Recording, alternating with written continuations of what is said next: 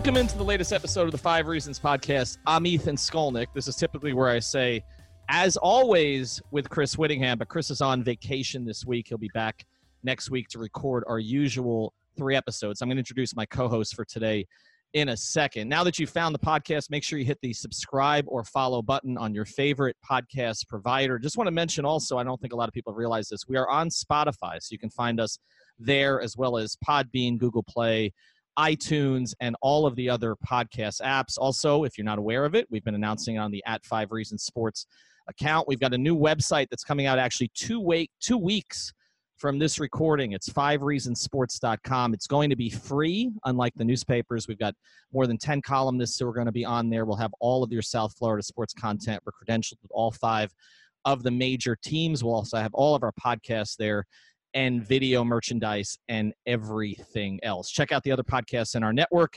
And one of those podcasts is Miami Heat Beat. And when I needed a co-host for this episode, I don't think he's actually been on this podcast. The only person I could choose is the single biggest Quentin Richardson fan in the network. He's been asking me to get Q Rich for his podcast for a while, but I don't share. So that you don't. that I don't. And that is Giancarlo Navas. So G is going to be with me here for the next 40 minutes as we talk to Q Rich. And that's the biggest introduction I'm going to give him. I want to thank Quentin Richardson for being on the podcast today. Q, thanks for doing this. Man, appreciate you guys having me.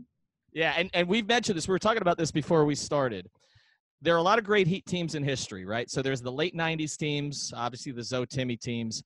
There's 2005, 2006, the Shaq Wade championship. There's, of course, the big 3 and the 4 finals appearances and the 2 titles.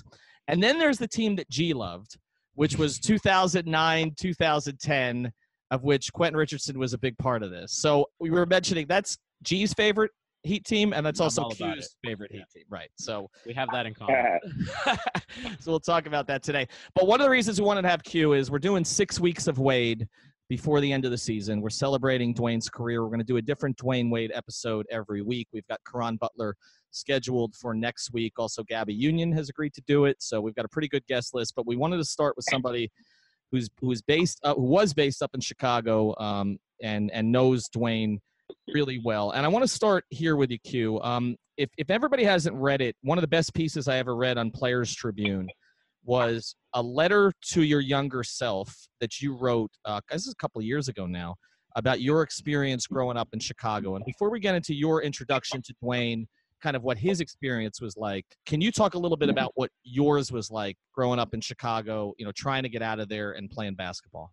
Well, I mean, I don't want anybody to think that, like, when I was growing up, like, every time I walk outside, it was some type of war zone or anything. I mean, I had a regular childhood, man. My folks did a good job making us feel like we had everything, even though we did not. And we knew that we weren't in the, best of circumstances. But, we grew up in the inner city of Chicago, man. It's the concrete jungle. It was tough. You have all those type of different things with gangs and gang violence and drug violence going on. So that was something that we got a chance to, see from a personal point of view, and we saw up close and personal. Hugh, I loved how in the piece you talked about how like playing basketball in Chicago was a fight. It's not just like, I live in Miami, right? Suburban Miami. It's not the same playing ball down here as it is up there. Yeah. I mean, it's funny. I was talking to, I do a show with Ryan Hollins, and we were talking about the difference. Cause, he was giving me a hard time because LA has a lot of good players in the league right now.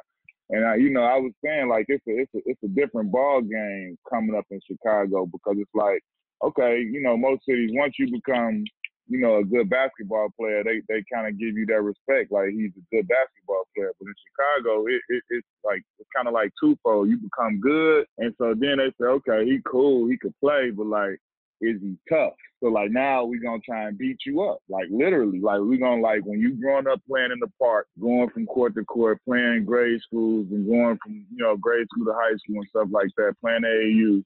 That was how it went in Chicago. And I mean, that's kind of like the DNA. You see it in D-Wade, you see it in a lot of our guys that, like, James physically, physically a lot of Chicago guys are physically strong. And we have a demeanor, like even D Wade. D Wade is one of the nicest guys you ever meet. But you seen him go face to face with Kobe, get ready to square up with him or do whatever. And that's the toughness of Chicago that you are. It's part of our DNA. We grow up, and like when you in the playgrounds, when you in the neighborhood, those are the types of things. When you taking a bus, you taking a train to school or wherever you got to go. These are the scenarios that are presented with you. Like when I went my freshman year, I went to a Catholic school, so I had to take 2 different public transportation buses through 2 different high school neighborhoods that I probably should have been going to go to this suburban Catholic school. And so I'm here in my shirt and tie and slacks and all of that, and I got to go through the neighborhood. It was looking at me and my cousin like, who are these suckers? And so, we gotta respond to that energy every day. Like not once or twice, like that's every day to and from school. You gotta go through those same neighborhoods, you gotta see those same people, and if something goes down, we might have to fight 4 out of 5 days in a week with the same people because we all taking the same bus. So so when you start playing basketball, I think that's where you can ask D Wade where his toughness comes from. I've heard him talk about how his dad would do him, him and his brothers, and put him through the gambit in their backyard and play real physical with him. But he'll tell you as soon as he started playing basketball in the neighborhood and got to the grade schools and got to the high school, like the physicality is right there in your face in Chicago. Like, okay, you could play. Okay, let's push him down. Let's knock him down hard. Let's do something to him and see if he's gonna get back and come back. Then you gain your respect when you get up, when you punch back, when you push back, and you show that I'm gonna be here all week. I'm not going nowhere. No matter what you do, I'm gonna respond to you with whatever you giving me. That's when you become like, okay, now he cold. He probably, okay, he got a chance. Like you see how short he's going. Like that's like we all played against older guys and stuff like that. So those were the challenges that you were met with. It's interesting you mentioned Dwayne in that context because Q, we had Tim Hardaway on our pod, and I know this is this is sort of a point of contention for some guys in Chicago. So he said this good-naturedly, but I asked him to name the 3 greatest players from Chicago, and of course Isaiah's on the list, and I think he had Cassie Russell on the list, and I said, okay, so what about Dwayne? And he's like, nah, he ain't from Chicago. See. You see, and but I think that's the mentality. But I do think because Isaiah has given it to Dwayne in that context, but Tim won't. And I think because Dwayne grew up in Robbins, and he wasn't playing in sort of inner city, in the heart of Chicago. That there are some guys from Chicago who still won't call him Chicago. I mean, even though he's played with the Bulls at this point, do you call him Chicago in that context? Absolutely, he's Chicago. But I think that's that when you hear those type of things, I haven't heard Tim take on it, but most guys from Chicago who are probably like I was one of those guys. When we play with the Heat, whenever I'm around, I'm always giving D Wade a hard time about being from Rollins and stuff. But like anybody Robbins, I'm sorry, not Rollins, but anybody who knows that you from Chicago. It's just because your zip code didn't say that. Like he played AAU with the Warriors with my same AAU team. My grade school coach coached him. All of those different things. Like that's because he's from Chicago. And before he moved to Robbins, he was staying in a tougher neighborhood in the inner city. So D Wade is Chicago. I think people, like he kind of flew under the radar so much in high school that when he did like blow up, some people literally didn't really know that he was from Chicago. And I think that was part of it, but like anybody who knows him and like who really knows him, they know where he grew up at before he got to Robbins. So I mean, I don't really look at that. And when you ask me who the best players to ever come out of Chicago, D Wade is absolutely right at the top of the list with Isaiah and all of those guys. So for me, that's a no-brainer. When I met D Wade and to see where he has taken everything and how good he got and how he did more than max out. He did more than anybody who even knew him than him. His family, I know nobody thought that he was going to be what he is today and as legendary a player as he's become, Hall of Fame career, and then all of those accolades on the court, he's a better person. So, I mean, D Wade has done more than maxed out to anybody's, beliefs of what they thought he could be. Okay, so maybe not maybe not the 3 best Chicago players, but who are the 3 toughest Chicago players in the NBA history? That's That one's hard, tough man. to say right there. 'Cause Yeah, I think you gotta put Jim that's Johnson like in there, man. Because like that guy, seeing him in Miami, like that dude is as tough as UD has sung his praises. So see, I didn't even know James Johnson was from Chicago. Ethan told me. Ethan, did you give me that information? I'm throwing you under the bus. I thought so. I asked you pre-show. I don't think Ethan is our Chicago. Wait. Let me check. Wait, Q is the arbiter of all these things. So let me double check. I thought He's not. He's not. He's from Wyoming. Wyoming. I'm about to say I do not recall James Johnson being. I would know him. Wyoming. All right, so let's. I intentionally gave G bad information to embarrass himself on the podcast. All right, so I'm sweating. The setup is real. The setup is all right. So give me the 3, Q, because I know. I mean, look, I watched you, and we're gonna get more into your career as we go forward. And you weren't afraid. Kobe didn't matter. You know, D Wade didn't matter who you were guarding. I mean, you were gonna go at them. You know, night after night. But yeah, do you have 3? Do you have 3? The 3 toughest, man. I don't even want to venture into that. I just can name some tough guys. It's like, you know, Tony Allen, even Tim Hardaway, Isaiah, easily one of the toughest. You know, like D Wade too. I mean, the way he plays through injuries, and everybody know D Wade. He with it. He just don't get challenged a whole lot because he's such a nice dude. But the times that he does, he responds like a Chicago player. You know what I'm saying? All right, so I'm going to ask you, Q, on that. I'm going to ask because I got to follow up on this. 2 things. Again, we're going to get into how your relationship with him built. But Rondo's broken elbow and Sessions getting kicked in the nuts. Did Dwayne, in your opinion, do those 2 things on purpose? Because there's some Chicago in there. Yeah, but those type of things, D Wade's not like I would consider those like dirty type plays and like he would never do anything like that. Like he would absolutely. You know, if somebody ran up, he would respond and defend himself, but he's not a dirty type player. No. Breaking Kobe's nose? What about that one? I know he tried to take the foul hard, but I know, you know, never would he try and actually go and break his nose. But I knew that he was trying. He got caught up in the moment in that game. The switch turned on like they were playing for real, and that was like a real reaction. But no, he wasn't trying to like literally break his nose, but he was trying to take a good foul on him. You could see that. All right, so let's get into how the relationship started. So like you said, Dwayne was not like super prospect from the very – I mean, he wasn't Anthony Davis, right? I mean, he wasn't that kind of prospect from the very beginning. When did you first hear about him, and can you take us through a little of your first interactions with him? Okay, so my first interactions with him, I wasn't even aware of them. So his brother, like he was younger. His brother Demetrius was the same year as me. So we played against each other. And summer league and different things like that, AAU.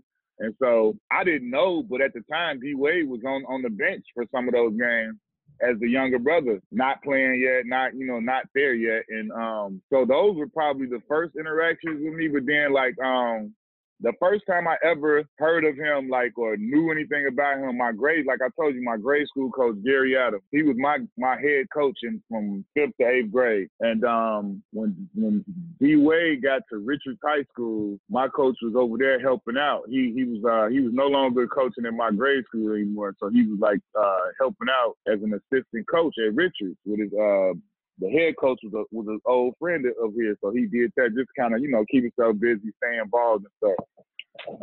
And that was where D Wade first ever heard of me or, who I was or any of that. And that was like, by then I'm in high school and, I'm starting to become one of the better players in the city and stuff like that and making a name for myself. So, D Wade was this is how he explained it to me. He was kind of like, trying to figure things out and how to play and stuff like that and how to go score and everything. Whenever he talked to Mr. Adams, everything he told him was all about me. It would be Q this, Q did this, Q does it this way, Q, how hard I work or how I went about things. So that in itself kind of put D Wade in a way where he was like, man, well, this Q dude must be like amazing. You know what I'm saying? Like, because anybody who knows Mr. Adams has, you know, once you get to know him, you develop this unbelievably great amount of respect for him and what he's about and what he says. Because like he did me basically the same way when I got with him in fifth grade. Only difference was the player that he would do it with, he would always talk about my cousin. My older cousin was in 8th grade, and him and another guy, Britt Booker, those were the two big guys on the team. And he would, so the same way that he would talk to D Wade about me, he talked to me about those guys. So I know what it was that D Wade was being. And it puts you in a place to where you think these guys are like Jordan. So I can see him looking at me before he even knew me, like, man, who is this Q Richardson guy? Like, he must be like the next Jordan or whatever. Mr. Adams is telling him, you know, all of the things. And like, so that's how I can see where, you know, the admiration or what have you can come along from that. And then, so you fast forward, I still hadn't met him. Like, he played AAU, and he played with D Miles' teams. Because after I graduated and went to college, they were still with him, D Miles, and TJ Cummings. Now, TJ Cummings and D Miles were the big guys. They were the McDonald's guys. They were the big name guys on his team. So he kind of flew under that radar still. So you fast forward to like my first real,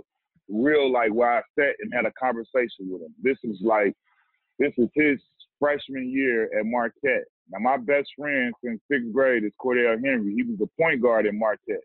Wade had to sit out the first season because of Prop 48. So the whole time he's sitting out. Now, mind you, I kind of knew who he was because Mr. Adams was telling me, too. By the time D Wade got to be junior and senior, I still talk to my coach. He's like, yo, this kid is about to be a monster. Like, you know, people don't really know about because I'm like, I haven't heard about him. I'm like, why haven't I heard about him if he's putting up these numbers and he's so big time? And he was like, it's one of the weirdest things. I don't know why, you know, everybody's not raving about him or talking about him. He was like, but he is good. He's like, he can do everything. Like, he's 6'4", 6'3", 6'4". Like, he can do everything. Like, and he works his butt off. So I'm like, okay, cool. So then once he got to school, the next thing for me is I'm asking, you know, Cordell, my best friend, I'm like, yo, let me know what the young boy, how he looking, whatever, what he doing and how he plays. So like the whole season, you know, when you ineligible to play, like they had D Wade being like in practice, he could practice, he could do everything but play. He could be a part of the team, he just couldn't travel and play. So he would be in practice, like in the scout teams, he would be the other team's best player. And like Cordell was telling me like, yo,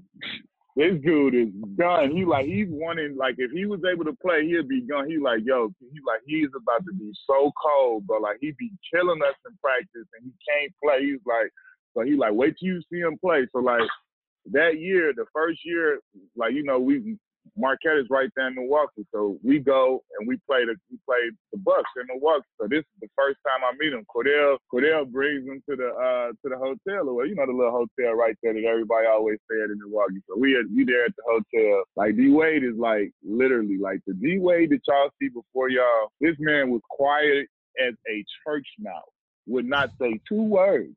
And I'm not telling any, like, he would not, like, no, all of this charisma, all of this, like, he definitely grew and matured and flourished into all of this. Because back then he was quiet as shy brother, like don't want to really look at you, make eye contact. So like Cordell was sitting there, Cordell was messing with him. We sitting there, we chilling. I'm like, yo, what's up? He's sitting there quiet. So Cordell like, man, he being quiet. Like, bro, he got your poster up in his locker, bro. He got your poster up in his locker.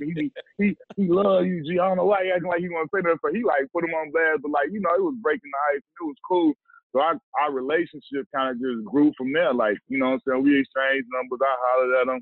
And, you know, we just kept tabs. And then, obviously, as he started to play, you know, I'm like, yo, I'm seeing him. And, you know, we text him and stuff. So then, you know, obviously he went and did his thing and took him to the Final Four, having triple-doubles and doing all those amazing things. And then he come back and he getting, you know, he's top 5 now. So the rest is really just history. But, I mean, that's definitely the beginning to how we first ever met and how our relationship began. So, all right. So basically you get drafted in 2000 to the Clippers. And I know obviously, you know, a lot went on with that. And there was a lot of promise with that team with you and Darius and eventually Lamar and Keon, who we know well from down here, and kind of a group that never really got a chance to flourish. But you were 3 years in when he gets drafted in 2003. And when the Heat drafted him 5th overall, I remember being at that draft party, and the fans were excited about it, but mostly because it was at a time where a lot of foreign players were getting taken. And as we remember, Darko was taken 2nd overall, right? And so I think Heat fans were just happy that it was like somebody that they'd watched in the tournament. But I don't think that anybody who was in the building that day thought he would be this. I wanted you to take us through a little bit of kind of your observance of him when he broke into the league, because you had already been through some of this stuff. You'd been in the league for 3 years. Did you see during that rookie season, particularly ends up playing in that playoff series against the Hornets, hits the game winner in game 1, hits, close to a game winner in game 7.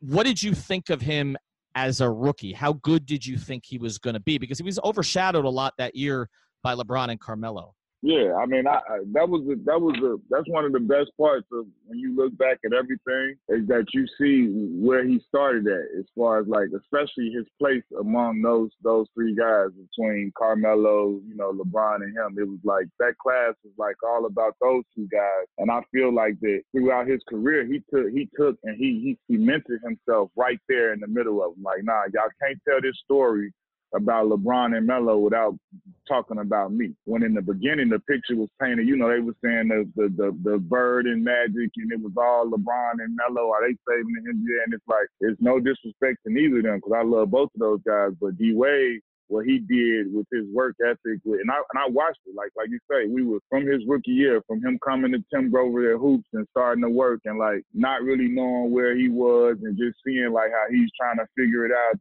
to all the way to the end of that season, to where he goes in and he gets the game win over Baron Davis. And I can tell you, I'm sitting there, I'm at home, I'm hyped for him. Like, look at my young boy, like he's doing it. You know what I'm saying? So like for me, it was always major being proud and just watching him, like, because I literally watched him in the whole summers. He'll tell you the summers after the shoulder injury, after the knee surgery, like me and him was the first ones in the gym. He knew I was back because we wasn't in the playoffs. He like, yo, like, what's up? Like, we need to, like, I feel like I'm being doubted. I gotta do A, B, and C.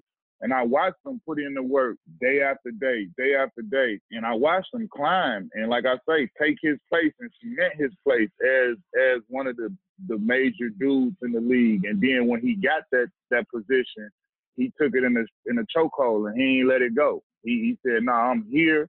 This is what I've been waiting to get a hold to, and now that I got it, nobody's gonna take it away from me. Not injuries, not nothing." And like that was the way he went about it. But he's done that historically, not just like in his rookie season. Like, he inserted himself in the Carmelo. Like now, like even a lot of conversation locally about his placement all time. Like, he's inserted himself to top 3, maybe top 2. He's the third best. He's the third best 2 guard ever.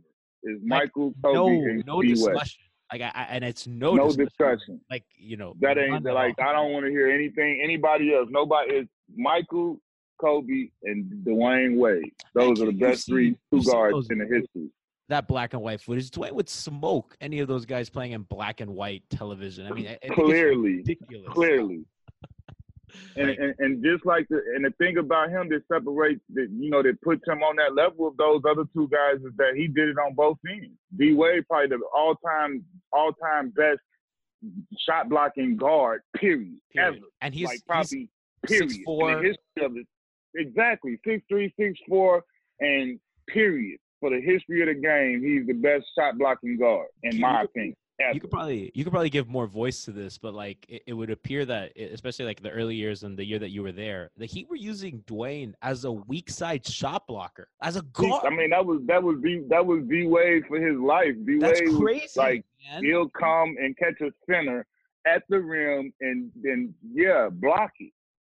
Like, he's responsible for the guy in the corner and also to rotate if the big gets up in the pick and roll. Like, that's wild that a guy at his size is doing that.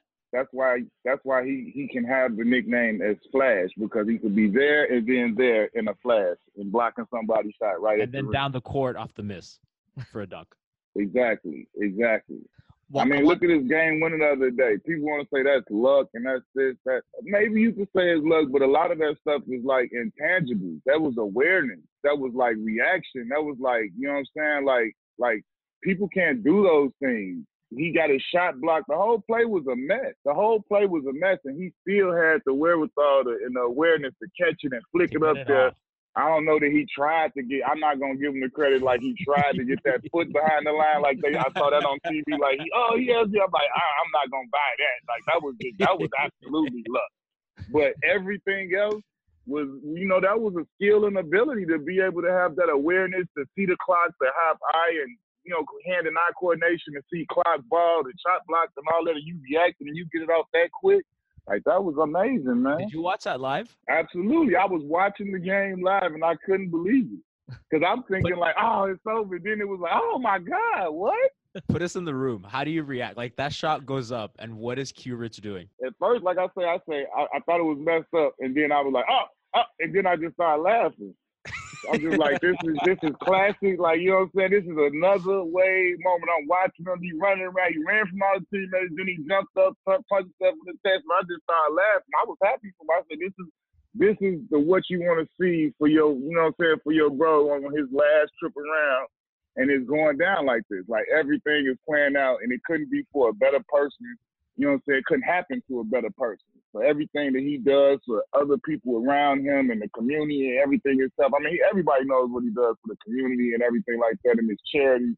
But I mean, for the people that are around him to get to experience him and enjoy what he brings to the table, I mean, he deserves this year, and I want him to play more. I mean, he'll tell you. I tell him, I say, come on, man, Manu got you got 3 Manu years in, but I did have to come down to my senses and say, okay, while I'm screaming this, Manu Ginobili played 2 to 3 more. Like, he wasn't practicing like you practice. Mm-hmm. Like, that's the one difference. Like, Spo not gonna tell D Wade, all right, get out of here. Like, nah. The one thing about it over there is like he still is being a picture of perfection for all of those guys, because he's in year 16 and he's still showing up and doing all of the stuff that he's supposed to do. So for those young guys, that puts them in a position where no one can say anything about anything.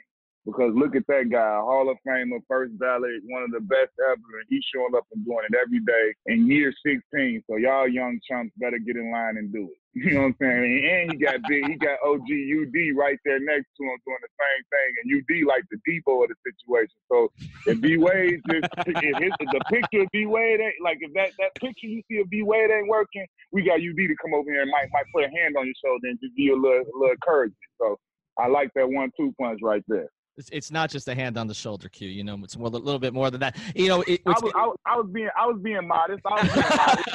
We all know how UD really gonna handle it. But I was just trying to downplay it a little bit for the pod.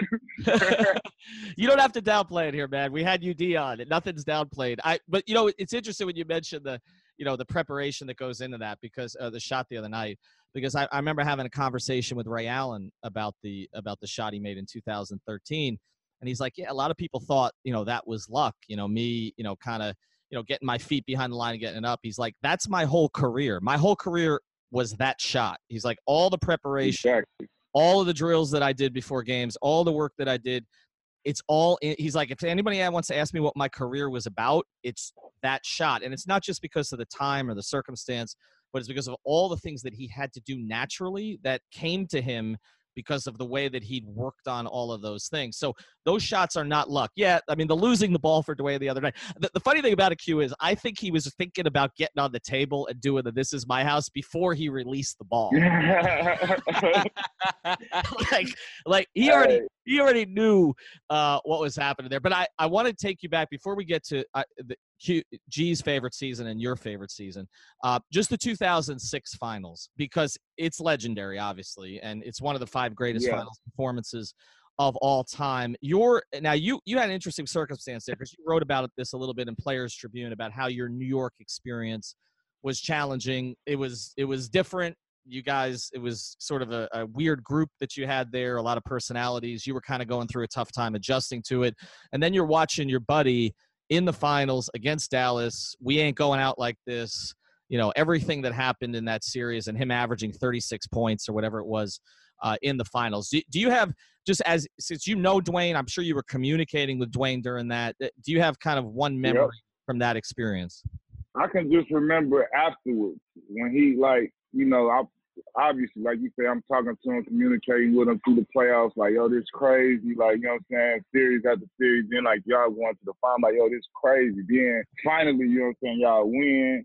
You the finals MVP. I can remember, like, yo, like, you the finals MVP, bro. Like, this is crazy. Like, that was like you said, that was like probably one of the most proud moments, period, for him. Like, just like, because that one was more unexpected than any other one. You know what I'm saying? Like, when he got with LeBron, it was okay. They're going to win however many. Everybody thought they were going to win however many. But, like, that one in '06, you know, the way they, you know, the way they did it, the way he did it, and then, like I say, to get MVP and all of that, like, for the city, for all of us that knew him and how tight we was, like that was the craziest thing ever. Like you asked him when he came home to the city that summer, like, man, we kicked it. Do you hear me? Like, my man, like that was like one of the like how they say, what a time to be alive. Like, or sometimes you wish you could go back just to feel things twice. Like that was a time capsule moment. Like, where the city was crazy. Like, you know what I'm saying? Twan was a part of that team that won it. Like, you know what I'm saying? It was a lot of love in the city for bro. And, like, you know what I'm saying? You roll past, like, you know, like I say, people say Robbins is not in Chicago. That, man, listen, 15 minutes from my neighborhood that I grew up in. So, like, I would be going to my sister's house. So, like, now my sister had moved out to the suburbs. So, like, that was, like, right on the way to my sister's house. Like, they had the billboard, like, this is right, welcome to Robbins, hometown of NBA Finals MVP, big billboard. Like, man, it was big. It was big. Bro was literally on top of the world. Like, you know what I'm saying? That was like, all right, like, yeah, I have been doing my thing and making my way, and I had been, you know, I had to arrive, but, like, now it's like, that was unthought of, the unthinkable. You on the biggest stage there is. You playing with Shaq, and you the MVP. Like, that was. Hey, it didn't get no better than that. So then you come here, right? So, you know, 2006 happens, and then you come in the summer of 2009, following your New York years. And I know that you kind of wrote about how those were some of the hardest personal years for you. And I kind of wondering, and, like, you know, you have such a good relationship with Dwayne. How did linking up with him in Miami, was that like a decision motivated by, like, I want to be with my brother, or, like, how did that come to be? Man, I just say that was just God's plan.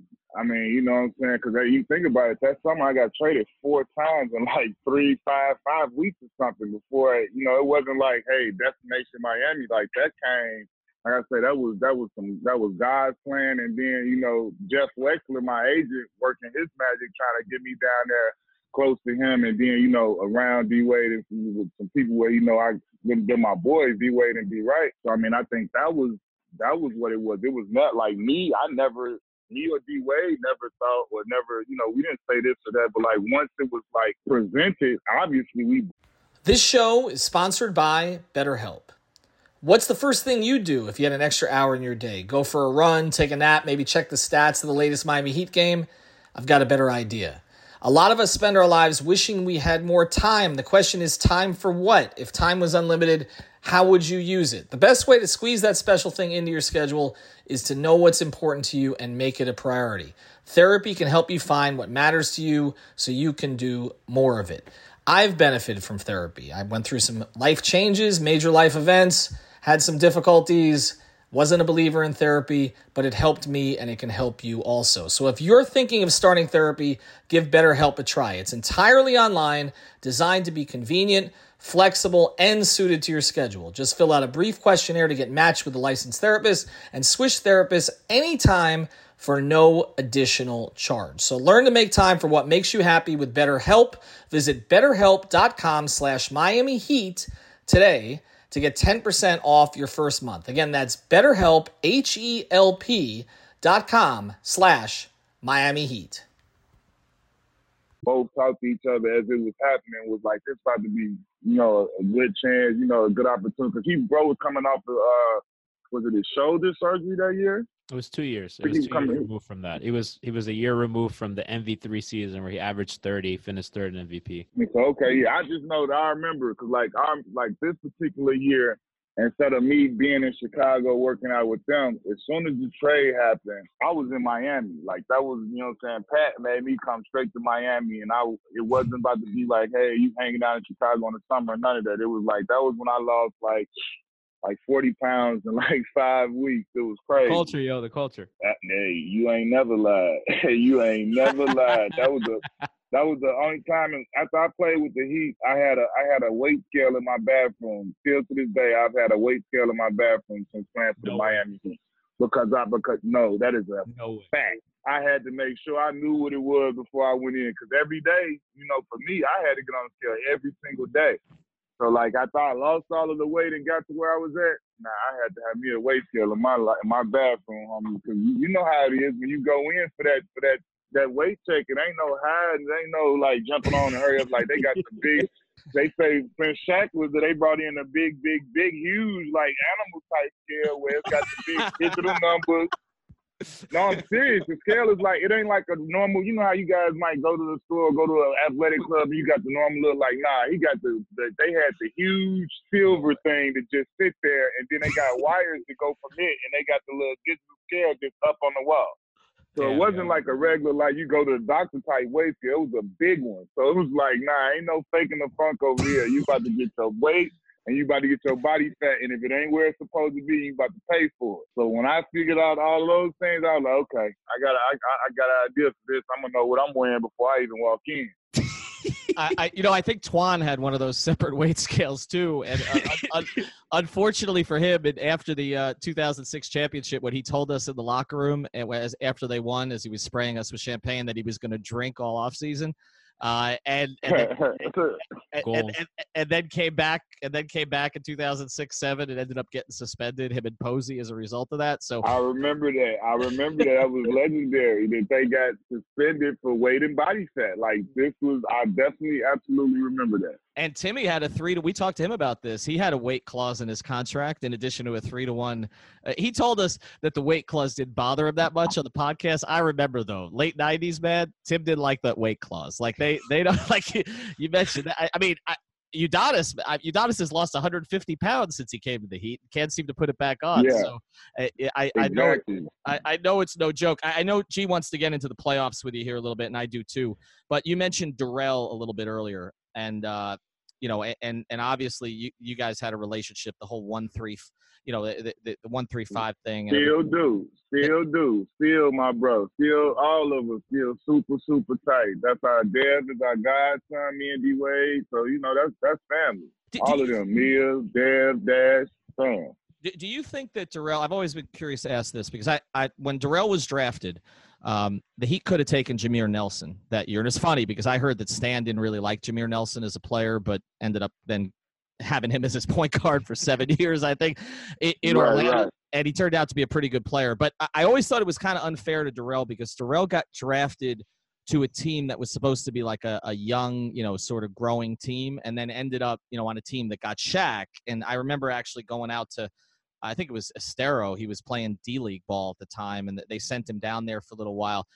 Do you ever wonder sort of how Darrell's career he ended up having a good career. He turned himself into a three-point shooter at the end of the career, came back to Miami. Do you ever wonder if his career might have gone differently, sort of in a different circumstance? No, I think he'll even say that, Miami was one of the best things that could have happened to him coming straight from high school. It immediately taught him how to be a pro. It taught him how to grow up. I mean, like you say, he did get into a situation where it was a young team that got turned into, a championship type veteran team. But I think even in that, he learned a lot.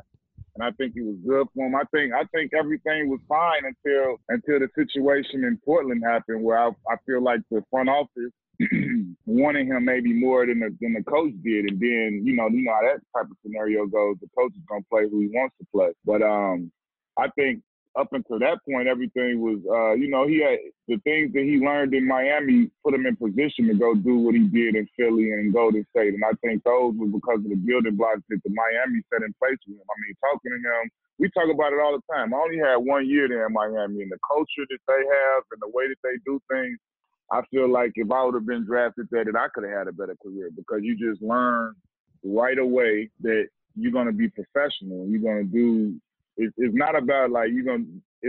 I call it the Riley way because it's like it's layers in the organization. You know, when you've been in different organizations, you see how the hierarchy and everything goes. And there is one thing. It's like I could be arguing with the equipment guy about wanting to wear some socks or get some whatever, wanting to wear a headband. And he's not going to sit there and go back and forth with me. He's going to say, yo, these are the rules. The rules were set by da-da-da-da-da. And if you want to, it's an open door policy. You can go up to the office and talk to Pat. And then everybody going to shut up because don't nobody want to go up there and talk to him. J.O. Now, other organizations, why didn't you get a headband? But J.O. went up and had that conversation. At that point in my career, I was in a position where I was coming off 4 bad years in New York. I was just happy to be there and being embraced. I didn't want to make any waves of any kind. I was trying to be the perfect citizen. They said it wasn't no headbands. I didn't even care. I was like, I don't care. I'm not about to ask that man about a headband. I'm trying to get my career back. Like, I'm serious. I didn't care about anything. Whatever he said was what it was, and that was fine with me. I wasn't. You know, J.O. was in a different position, so he went up, and I mean, he explained that he had worn a headband his whole career. I had too, but I didn't listen. I'm telling you, I didn't say one thing about nothing when I got there. I was like, I'm trying to be the perfect citizen. This is the 5 Reasons Sports Network, Miami Sports on Demand. We now have 15 podcasts in the network covering every professional sports team in South Florida and much more, all absolutely free. You can find all of our shows on iTunes, Google Podcasts, or Podbean.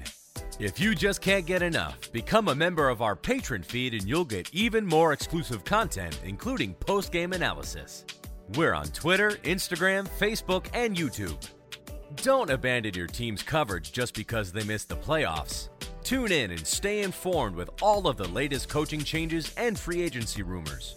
Here's what you missed on the last episode of 3 Yards Per Carry. But I think if you can get Alvin Kamara, and I think they've kind of gone away. What are you laughing at? I'm watching the Adam Gase taco video. Oh, it's hilarious, isn't it? It's hilarious. The moving taco is brilliant, isn't it? I'm glad I'm keeping you so. I mean, you know, you're just watching a floating taco instead of listening to it. If you're interested in advertising your business on our network, reach out to us at number 5 Reasons Sports on Twitter. To stay up to date with all of our shows, enter 5 Reasons in your search bar and then hit subscribe. Q. So that year, that Heat team, I thought was really good. I remember that year you guys were doing amazingly against the top tier teams in both conferences.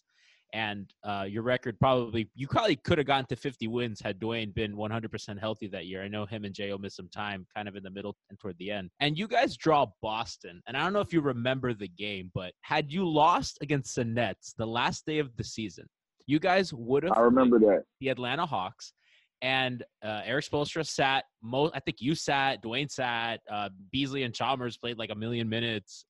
And even in the second overtime, because Beasley and Rio were killing it, Spo sits them, and Jacobo Diawara banks a 3 from like the corner and kind of puts you guys ahead. Do you remember that game? France. Yeah. Cool. I absolutely remember it. I think you guys would have made a conference finals had you drawn the Hawks. Because that Hawks team, I mean, there was no way that Joe Johnson was going to beat Dwayne Wade again. Like, there was just no chance. Like, the team that you guys had so much 3-point shooting. I mean, you were a dog on defense. I mean, I think you probably should have been at least considered for all team defense, at least the second team. You were awesome that year. Dwayne was having another MVP type year. Beasley and Chalmers were playing great. J.O. was having an awesome resurgence season. Like, that was not the best. I tell people all the time, like, people ask me sometimes about, you know, some of the teammates I played with who was like, who were you impressed? Like, Michael Beasley, oh my goodness. Like, like, man, that dude there is like, I call him a walking bucket. But like, I've not seen, and I played with some special dudes, some Hall of Famers and everything. And when it comes to getting a bucket, he could sit at the table with any of them. Like, you know, he had his different things off the court but like, you know how it is when you on a team with a guy, when you get to practice with him, you get to see him every day in practice. And then shoot-arounds and everything. You get to see some of them days where we in camp and we really, like, early in the season when you really practicing and man, bees was a problem. And I'm talking about a serious problem. That man could score on whoever, however, whenever. And I'm talking about, like, shout out to Bees too, man. He just lost his mom recently, going through a tough stretch, man. He hit his, I'm thinking about him, and we got love for him, man. The Bees was a walking bucket. Still is. Yeah, he still can get. I mean, he still can get you 20. Absolutely. I mean, I know that No. Any day of the week, right now, right now, can still do it. Absolutely, I agree. Right now, this second. Q, Ingram kind of reminds me of Bees a bit. Like, they have a lot of similarities in their games and like the way that they score and get to the basket. Like, I think that's a similar type like trajectory and talent-wise. Yeah, Bees was stronger though. Bees was so much stronger. Like Bees, that's why I say people forget Bees led college basketball in scoring and rebounding. Like, and I'm talking about going to get 20 rebounds and stuff. Like, I think Ingram's a good scorer, but I don't know if he's not as physically as imposing as Bees. Well, that's why I say Bees could score on you however, whenever. Like Brandon Ingram can score he can use his length in the post, but like Bees can overpower you in the post. Bees can hold you off with one hand and do stuff with the other. He got those huge hands where he got like Bees is a problem, man. I'm telling you. Like literally as a defensive type player, like when I used to try and guard him and practice the way, and like that's why I say he's strong, because I consider myself strong, and I used to be like, yo, Bees don't even realize how he just moves me so easy, and I ain't used to getting moved easy like that. And like Bees was a strong dude, and I couldn't see I can't see Brandon Ingram moving me or pushing me like how I'm talking about Bees is doing. So he was on that team. He was, I think, a part-time starter. I think UD and him were kind of swapping in that role. He started most.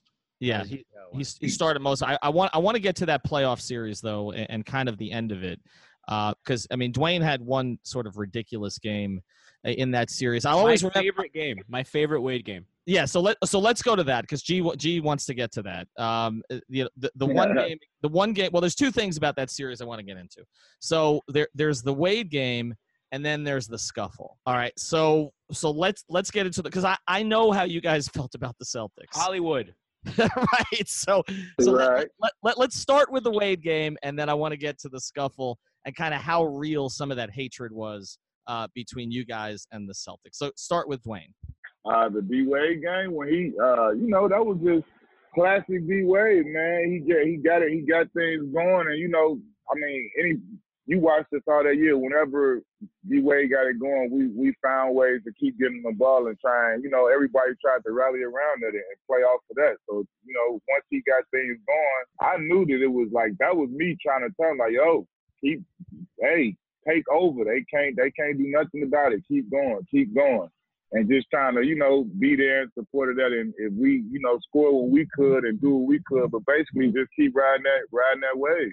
And 46 in an elimination game, like against 3 Hall of Famers, potentially 4, and a possible Hall of Fame coach like that.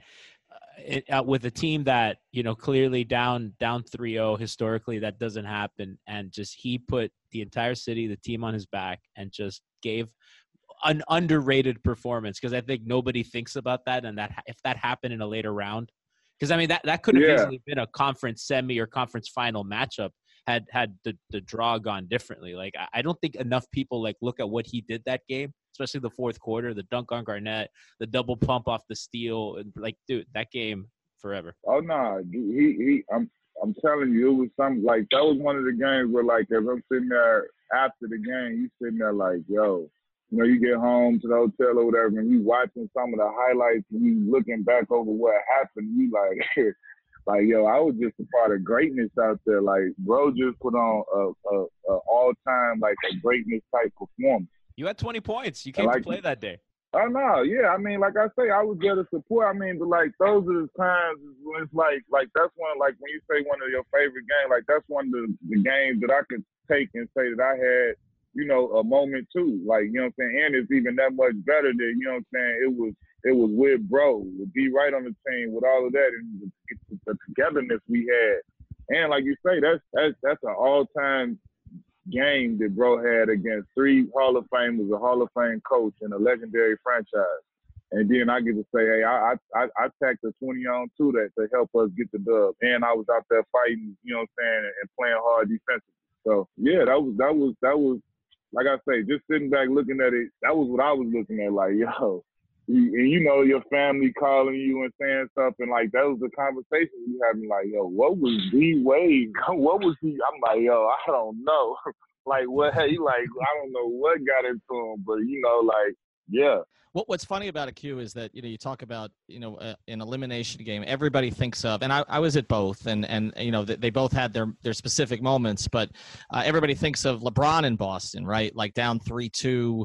The 45 points, the carrying the Heat on his back, probably saving the Big Three era, actually, because, I mean, there was a lot of talk before that game about Bosh getting traded and Spo getting fired and all the things that happened with that. And nobody remembers the Wade game, and Dwayne did basically the same thing, like, what was it, 4 or 5 years earlier, but nobody remembers it. Against a younger team. With a younger team, yeah. I mean, LeBron's was amazing. It was probably the best I ever saw LeBron play in the Big Three era, but Dwayne's was almost equally amazing. I do want to get to we talk about, you know, you're being nice now, and it's all true. Hall of Fame players, Hall of Fame coach who's having a great season with the Clippers this year. But you guys didn't like those guys, right? So the whole gangster thing, UD going at them. What was the tension between the Celtics and the Heat that year?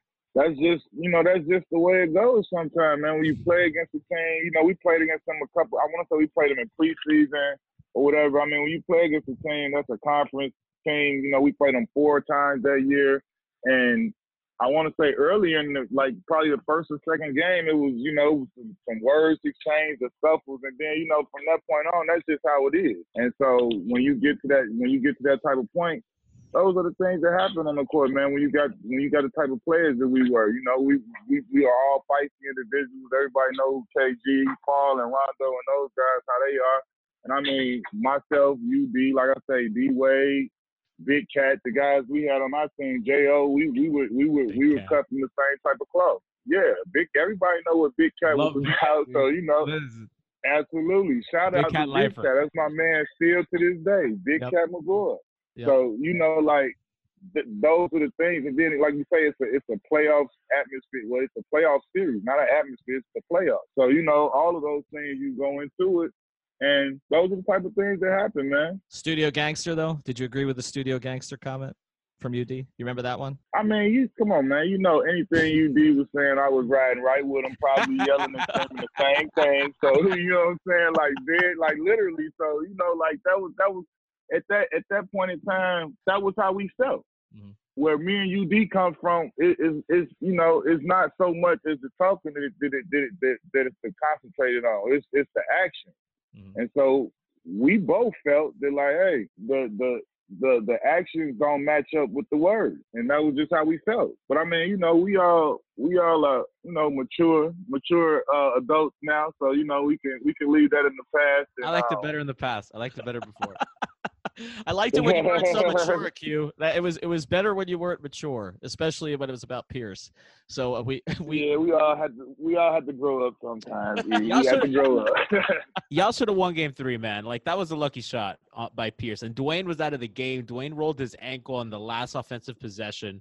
You know, that was also a foul that should have been called. I'm still salty about that. Oh, my God. All right, we're still doing this? My favorite Heat team, man. It's been a decade. All right, we're going to go to rapid fire here with Q. All right, so I'm going to throw some questions at you, and we'll get you out of here on some of these. A couple things I remember from that locker room afterwards. One was Tim Donovan tapping us on the shoulder and saying that you needed surgery about an injury we didn't even know anything about. So that was very Heat way. On there. But the other thing that I remember was Dwayne at the press on my hand. Yeah, your hand. Like, we had no idea. Like, that's very Heat. Yeah. For them not to let us know something for months, that all of a sudden you're going to be operated out of the locker room. That's a very Riley thing.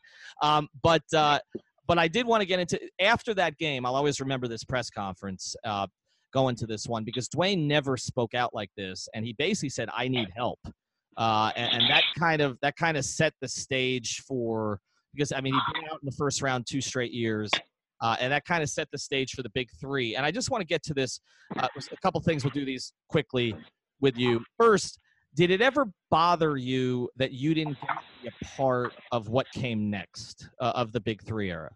Well, actually, I had a chance to be a part of it, so it didn't bother me because I had a chance to sign a 1-year deal. As like, after everything shook out, everybody started signing 1-year deals and stuff with them. So I was one of the first people that Riley talked to and everything. Me and Jeff went in and we sat, and I wanted to make it a point to go in and talk to Pat face to face because I felt like what he had done for me as far as, coming in and trading for me and giving me an opportunity to come there from New York. I felt like that was imperative to where I was, giving me, that was like a second chance in my opinion for me in my career. So I felt that it was important for me to go in and talk to him and let him know what was going on face to face. But like I had a 4-year deal from Orlando at that time, and all they had for me was a 1-year deal. And I knew throughout the process, like obviously after they signed the Big Three and everything, I had, Jeff spoke to Riley them early after that.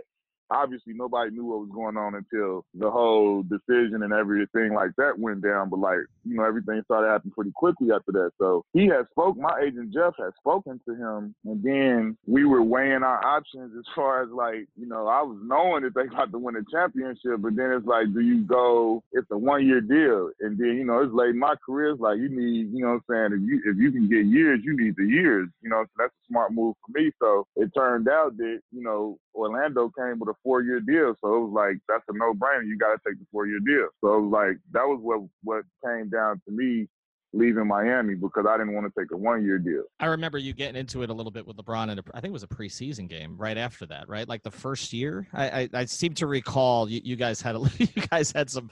Yeah, no, I don't think it was the preseason, but yeah, we had a little words exchange. It was actually here in Orlando at a home game. Yep, I remember it. I was sitting courtside, and I remember it. All right, a couple more things here. The Big Three era in general. How do you characterize it? Because to me, it's the most important basketball team of the last 25 years because of not only sort of changing basketball in a lot of ways with pace and space and the way that they played and getting to the 4 finals, but also what they did sort of culturally, right? Like the Trayvon Martin, photos that LeBron and Wade orchestrated, the Harlem Shake and everything else, the media pressure, which I don't think any team has had experience before or since. I think Golden State has it easy compared to what the Heat had. And then Dwayne's kind of struggled through some of it, like with injuries the last 2 years. I know you mentioned Tim working with Grover, and Tim was trying to get him through a lot of that stuff. Do you think overall, how do you think the Big Three teams with Dwayne being a big part of it will be regarded ultimately in history? Man, I hope they be respected. What they did was unbelievable. They was like you said, they were like the dream team. Like with the way that they were covered and just like greeted in every city, like at hotels, like I think about like when everybody's been on a team bus when you get there. Like I've seen different videos and stuff during that time period, or different on social media videos of them arriving places. They were I remember they called themselves the Heatles because they were for real, they were like the dream team. Everywhere they went, it was people trying to get a glimpse, cameras, paparazzi type scenarios, like fans everywhere, pictures, everything. So it was like, and then you had that part of it, but like you said, no team had been hated like they were. And for me, that was tough to see bro in that position because I think it was so overwhelming at that time that like he was so like thrown back. He didn't know which way to look and who to look at the right way. Like, wait a minute, like this is unfamiliar territory. Like nothing, and he had, like, all truth be told, he had done nothing wrong. You know what I'm saying? It wasn't like anybody committed some crime or did something to warrant this type of craziness that was going on. So it was like, I think that was tough for me to look at and see him, have to deal with that. Cause I don't feel like that first year was that fun for them. I think a portion of it was, but I think it went real fast from like the glitz and the glamour to like, yo, this is like hard and this ain't like as fun as we thought it was going to be. But I think after that first year, they all kind of got together and decided that, hey, we're not going to let the outside noise dictate how we are. We're going to, we're going to be who we are and have fun and do our thing. And then I think they, so their true selves kind of came through. But I mean, I look at it as like they were dominant. They didn't win all of the championships like they were saying, but like, man, they was box office. They was like the lobs and the plays and some of those iconic plays that D Wade and LeBron got, touchdown passes from one end, alley-oops, and what they did was a movement. Like they literally, like it'll be documentaries and 30 for 30s done on that time period. So I think I don't know why they wouldn't be respected. They got 2 chips. Like those are championships. Those matter. Yeah, they didn't get not however many they was counting up to, but to get 2 back to back, that's like it's people out here that had all-time teams that didn't win a championship. Mm-hmm. You know what I'm saying? That didn't get one. Karl Malone, Stockton, Pat Ewing and the Knicks, they never got one. And they like an all-time team. So, I mean, why wouldn't that team get their proper respect? They got 2. Yeah, and I think if Bron had stayed, I think they might have gotten more if they'd been able to reshuffle. Oh, yeah, they would have extended it. They would have got, absolutely. Yeah. I mean, cause the truth of it is it was always going to be somebody that was willing to say, man, I'm going to go get one with them. Yep. Like, why wouldn't I? Like Ray and Shane did, basically, which is, and both of them ended up contributing to it. I always wonder though, you would have looked good on that team though, because I mean they could have. I mean, to have another 3-point shooter, you look at all the guys that they had spraying from 3, but also a guy who could defend on the perimeter.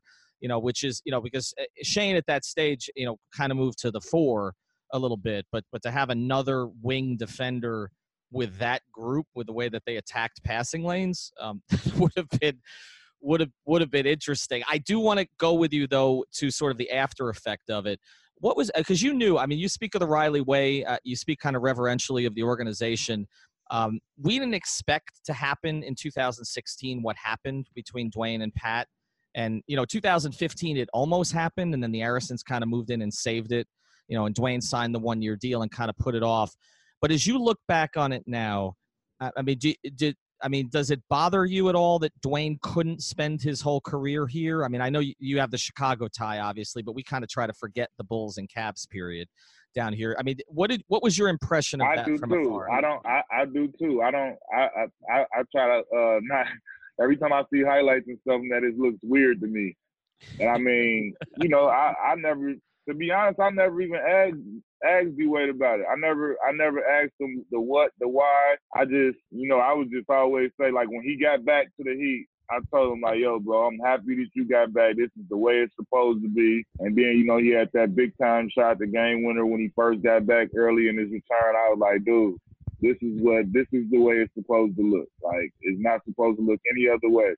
So, I mean, I don't really know the ins and outs. I mean, obviously I've heard and read different things like everybody else, but I never really asked him personally and asked him like why that went down that way and what have you. So I'm just glad that whatever it was, that everything got rectified and he's back where he's supposed to be. Him and Pat are cool, and him and Eric, the Arisons all are got love, and everything is everything as far as that goes, and that's the way it should be.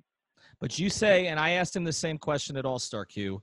I said, why not? Do you ever think about it? Like, middle of the night, I'm still putting up 22 on certain nights. Why not? Why not do the Manu thing, as you said? Like, why not play 20 to 25 minutes off the bench for the next 3 years as Pat tries to rebuild this?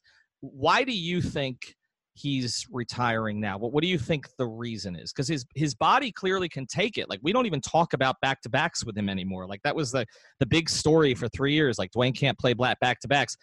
Now it's like the only games he's missed this year are for his child, really. Like, other than that, he's pretty much played the whole way through. Why do you think this has been it for him?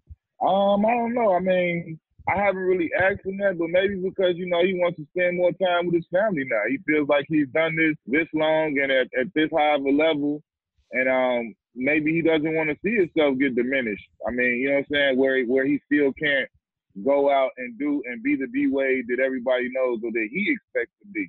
I think that's probably the bigger thing, just looking at it himself, like how much he has to do to stay the way he is and to do all those things. Maybe he doesn't feel like that he wants to continue to put that much into it. His son is playing high school ball now.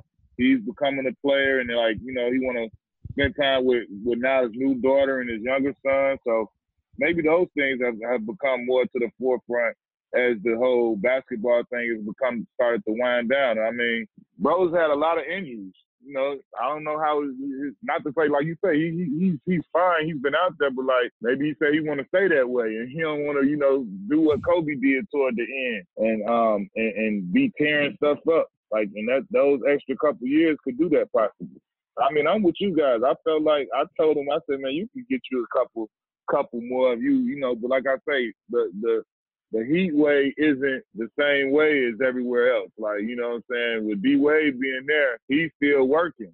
He's still, you know what I'm saying? He's not showing up and just sitting on the side where everybody working and then he just play. Nah, D-Wade in there, he's leading by example. That's why those guys love him the way they do, because they looking at him at the point in his career he is and who he is, that he's still showing up and he's putting in what he's supposed to put in. And that's the only way you can be in the Heat organization, if you're doing what you're supposed to do. I got to ask you on the way out, are you in or are you out on the Dwayne Wade braids? Now I'm in. I'm all in on the braids. And the fact that he got a buzzer beater in the braids, an all-time moment, to me made me so happy because I love them. But I got to know, are you, like, you see him with the braids and, like, what do you say? Hey, I just literally told him yesterday. I told him, I say, he had a picture of him. I'm all for it. I say, dude, I told him, first of all, I had to throw some shade at him. So I said, first of all, I said, first of all, you feel ugly. Before I say anything, I said, you feel ugly. I say, but man, I said, you know, I had to tell him that before I give him a compliment. But I say, bruh, it was a picture with him and both of his sons. I say, man, that does not look like a picture of a dad and his two sons. I say, you look like a big brother with his two younger brothers in the picture. And I said, man, I said, that's a blessing, bro. You still look, you know what I'm saying, super young. But, you know, I had to throw the ugly comment in there first. Q, thanks for doing this, man. We really, really appreciate it. Great stuff. We're going to get this up for everybody overnight. And like I said, you are one of the stars of my co-host here's favorite ever Heat season. Heat lifer, dude. Quentin Richardson, Heat lifer. 1 year Heat lifer. 1 year. I legit, Ethan, legit Q's a Heat lifer. I appreciate that. Appreciate that, fellas.